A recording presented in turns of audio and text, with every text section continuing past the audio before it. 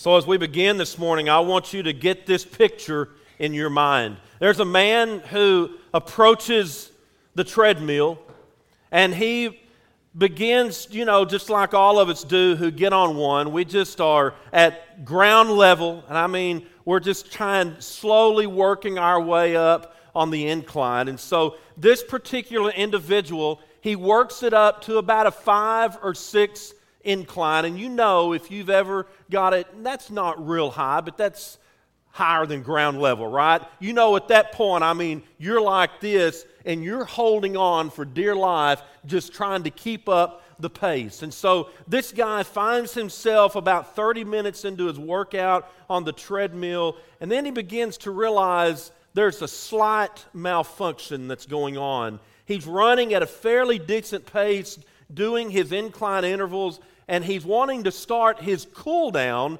And so as he begins to push that button to cool down, nothing happens. It just continues to go at that same level. And so he hit it again and nothing happens, and he's stuck. And at this point, he's literally beginning to freak out, and those were his exact words. And he said, this mental image came to his mind. I'm going to die right here on this treadmill, and nobody's going to find me in time until it's too late. And then about that point, after he has all these terrible mental images in his mind, a thought pops into his head that says this: "Hey, stupid, just jump off the treadmill." And so that's what he did. Do you ever find yourself in life to a point to where you come face to face with things and life is just one hustle after another? We find ourselves in all this busyness and in all this muchness. I know that's probably not a word, but it is this morning because it just kind of fit. So we find ourselves in this busyness and this muchness, and we don't know how we can honestly jump off the treadmill. We know that things are going too fast, and we also know that the very things sometimes that we hold on to and that we cling to in life are not the things that we need to hold on to, but we don't know what else to do. We don't know where else to turn. And so a lot of times we just hold on and we just ride until we don't know what else to do and where to turn next. How do you cope with those situations? From a spiritual perspective, how do we view these things that we sing about and all these words that we see in Scripture about hearing God and listening to God and paying attention to God and slowing down? Be still and know that I am God. When is the last time where you just took the time to be still and look around you at what God is doing? A lot of times in our hearts and in our minds, what we see in this world is not good. Amen? Let's face it. The news that came out on Friday, that is not the news that Christian people want to hear. Okay? That's not what we want to hear at all. But we're at a point in our country where the Constitution is a whole lot more important than what's in the eyes of God. And that's what people are buying into.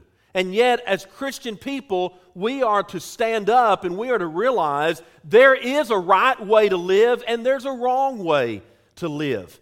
And one of the challenges that we face as Christians is to slow down and to see what it means to be back into the Word of God and to see what God's Word has to say about whatever it is that you're thinking about at the time. And so this morning, I want you to get this picture in your mind from John chapter 10, verse 10. The thief, who is the thief, church? That's Satan. Satan comes only to steal, kill, and destroy. All three of those things are negative, right? All three of those things are things that Satan, every day of your life as spiritual warfare is going on, those are the very things that Satan wants to have in your mind, to kill, to steal, and to destroy. But Jesus comes along and he says, I have come that they may have life and have it to the full. I want us to read that together this morning. I have come that they may have life. Now you've got to convince me. Read it again. I still have not convinced me. Read it again.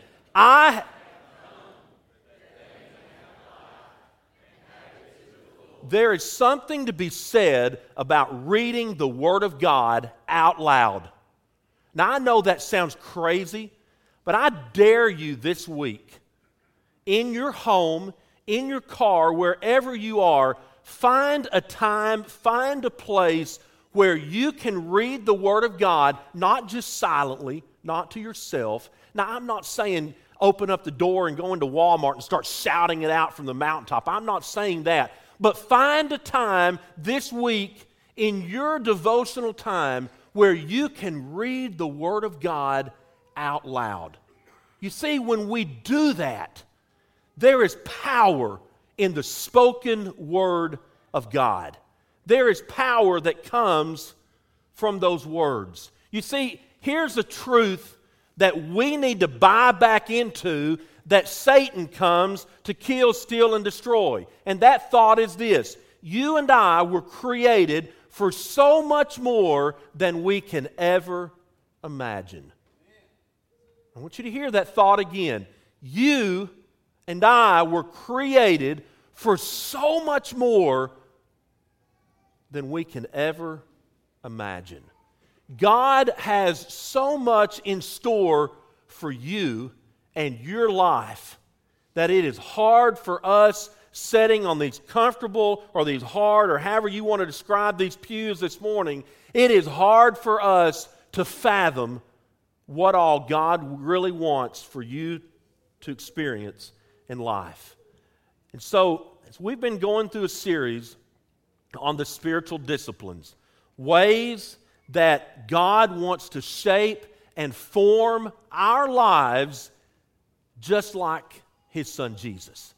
Do you realize that? He wants to take your very life right now and He wants to shape it, He wants to turn it, He wants to mold it, He wants to do everything that He can so that you are created in the image of God. Now we know that from the beginning of time, but as God comes along through His Son Jesus, He wants to take your life as it is right now and He wants to shape it and turn it to look more and more like Jesus. Well, one of the ways that we learn how that happens is through a process called spiritual formation, a process where we enter into particular disciplines that we see, practices that we see in Scripture that help us in our busy lives find a way to connect to God. And so this morning, we introduce not a new concept, but we introduce a discipline called meditation. Now, here's what I'm afraid has happened. In all the reading and all the research that I've been doing on Christian disciplines over the last few months, when Christian people think of meditation, here's what we think of a lot of times.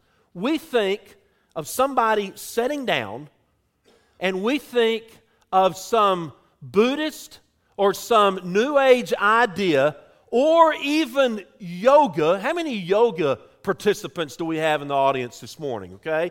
Come on, it's okay to admit that if you do yoga. It's okay. Mac Ray even does yoga, okay? So that's okay. If Mac Ray can do yoga, anybody in the world can do yoga, right? But here's what we picture. We picture somebody sitting down and kind of doing this and going, and we find a way to meditate on whatever that is. We think of all those things, but we do not think of it in terms of what it can do to our lives as a Christian. And yet, if you look in the Old Testament, there are over 58 references to meditation. And all of these times, I want you to look at this, all of these times refer to a listening of God's Word.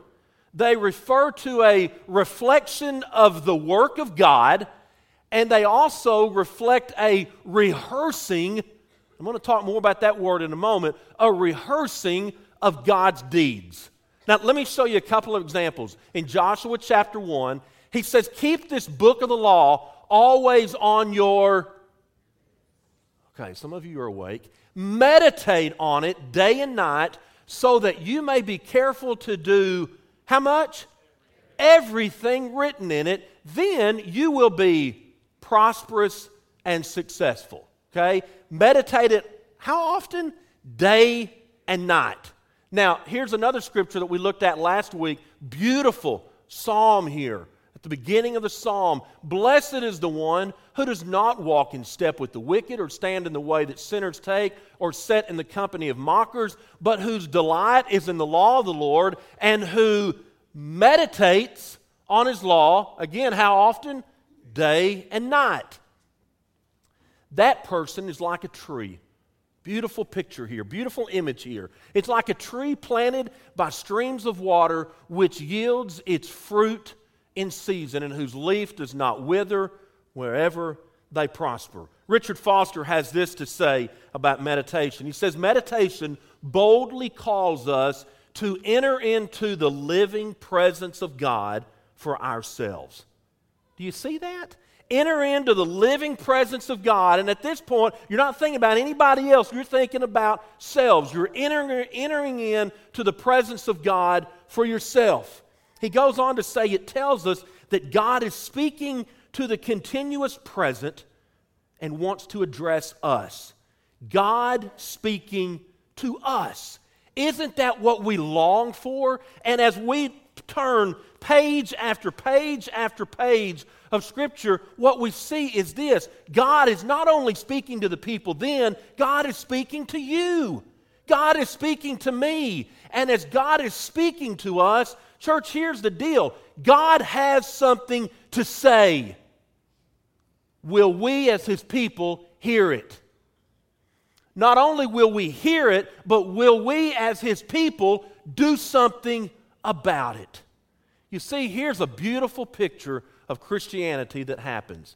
When you and I enter into the story of God, we take on this story, and this story becomes our story.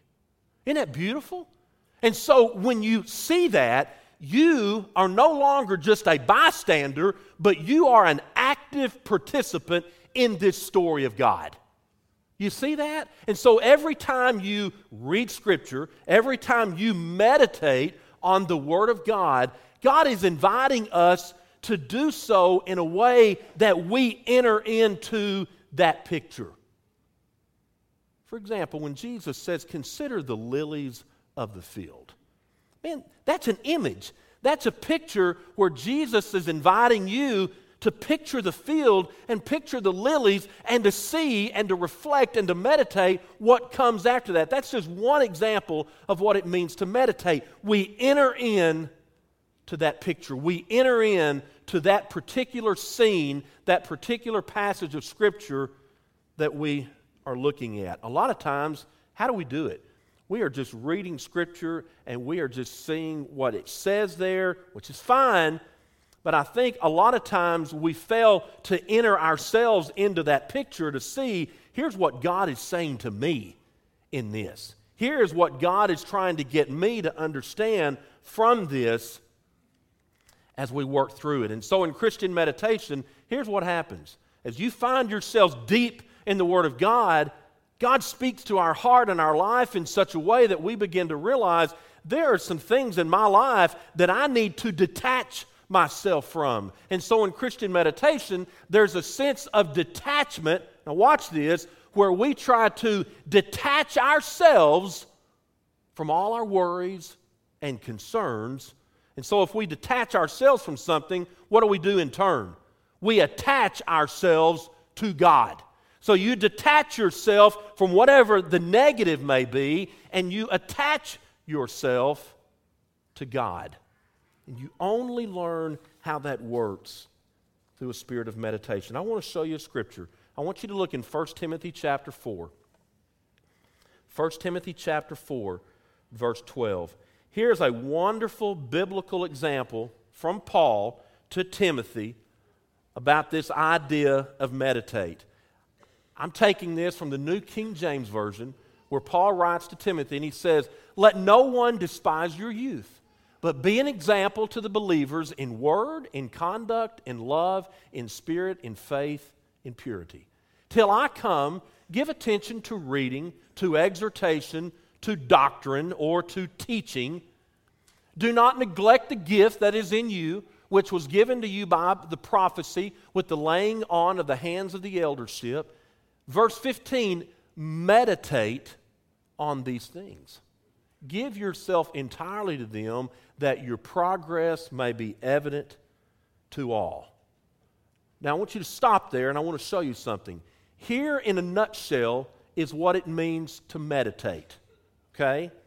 It simply means to consider something.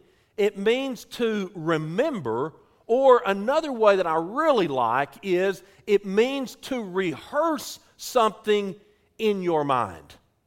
Now I want you to think about that for a minute. This week I want you to take any passage of Scripture, wherever you may be in your daily devotional reading, okay? And I'm assuming that you're reading daily the Word of God, okay?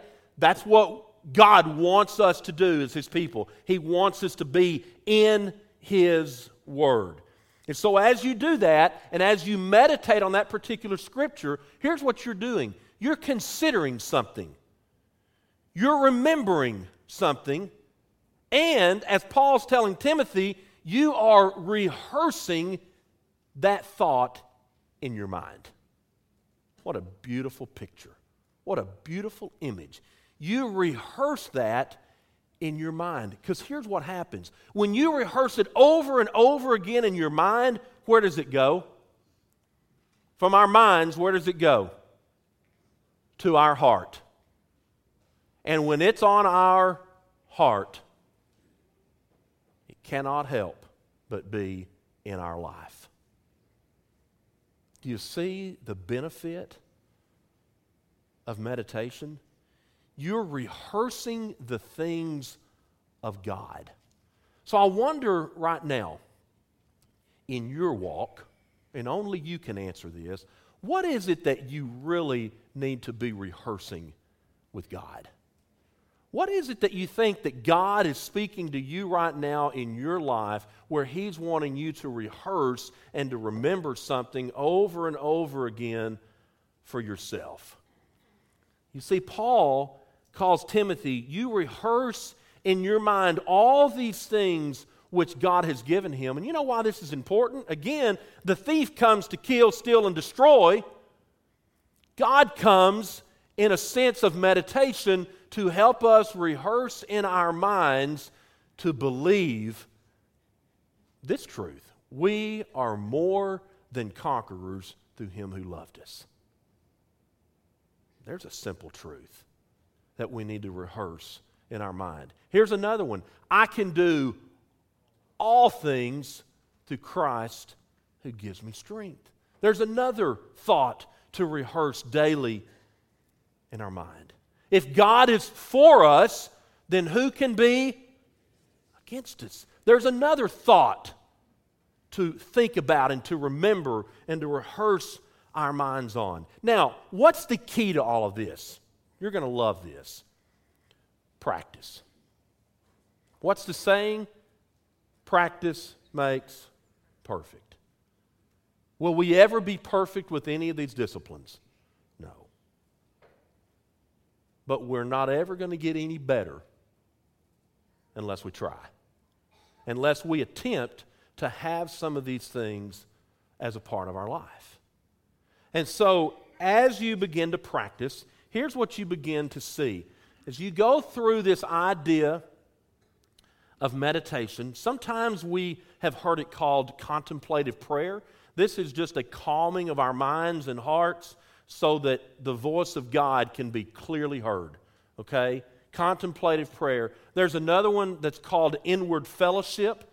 This is kind of the idea where we are transformed into the personality to be more Christ-like in everything that we do. This is where we begin to realize that, you know what? The Holy Spirit is real. The Holy Spirit came and took up residence in my heart and in my life to the point to where I can say that I believe that Jesus is the Christ. Okay, the Spirit works in such a way that it groans and that it gives us the words and the feeling to believe that. Okay, so that's an idea of inward fellowship. Another way of describing meditation is simply finding ways that we can connect ourselves to God. So how do you do this? Well, I'm going to give you 3 practical steps this morning, okay? Because here's what happens. Meditation allows us to connect ourselves to God with all the things that matter the most from God's perspective. With our minds, what we're thinking about, with our hearts, and with our souls, what we're concerned about. Do we have a lot of concerns on our soul this morning?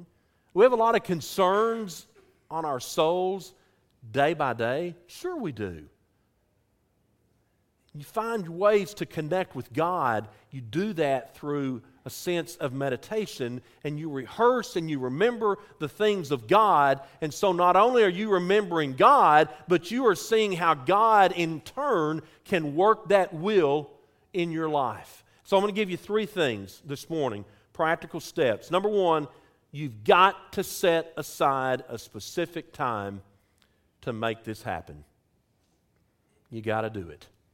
If you've got to write it on the calendar, if you've got to put it in your phone for the alarm to go off to say, remember to meditate. I know that sounds crazy, but whatever it takes to get us connected and to call us back to what we're supposed to be doing as Christians in the first place, whatever it takes, find that time. Find that place. Find that place to be quiet where you're free from interruption. And a lot of times we worry about posture. You know, as you go through Scripture, and I'm going to say more about this later, the Bible gives us a lot of different images of people in all types of postures. You have people sitting. You have people standing in the presence of God. You have people with arms raised. You have people that are lying prostrate, face down to the ground.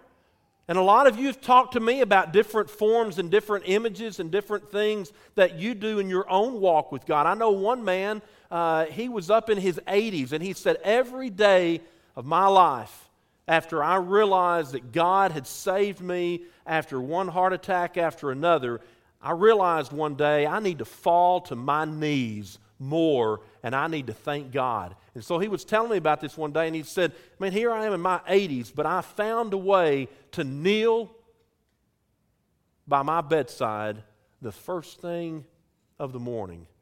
And you know what he said? I just thank you, God, that I have one more day to live for you. Wow. I don't know what it is for you. I don't know what posture it is for you. But here's the whole idea. You find the posture that works for you in such a way, and here's the idea about meditation. It's a sense of calming. It's a sense where you can slow down, and it's a sense where you can get more connected and more in tune with God. And so whatever that means for you, in other words, get comfortable. Relax. Now, I'm not saying relax to the point that you're going to fall asleep, but get comfortable and relax to where when you're meditating on the Word of God, you are listening to the voice of God. You are entering in to that picture of whatever you're looking at there in Scripture. And you're seeing what is it that God is saying to the people then, and what is it that God is wanting me to hear right now in my life. As we close this morning, it goes without saying that we live busy lives, that we are busy people. But you know what? All of us have the same amount of time. And how we use our time and what we do with our time speaks volume. And so I don't know where you are this morning in your walk, but I know this. God is calling you. He is calling me to come to Him and find rest. To come to Him and to see what this life, living with Him, is all about. Remember, you and I were created for so much more than we can ever imagine. Now let's go out in this dark world and let's live that way, in such a way that all glory and praise and honor comes to God. And so, Father, this morning, we lift our prayer before you. And Father, we want to know you better. And Father, we ask this morning that you listen to our hearts and that you help us in our lives to get where you are. Father, we want to hear your voice. We want to follow you closer. And Father, we confess to you that too often we put so many other things ahead of you. But Father, we want to know you, and we want to know that power that is available to us every day. We thank you for the blood of your Son, Jesus, for cleansing us and for redeeming us to be called your people. And I ask that you be with us this morning and help us, Father, to rehearse in our minds the things of you. It's in Jesus' name we pray, and all of God's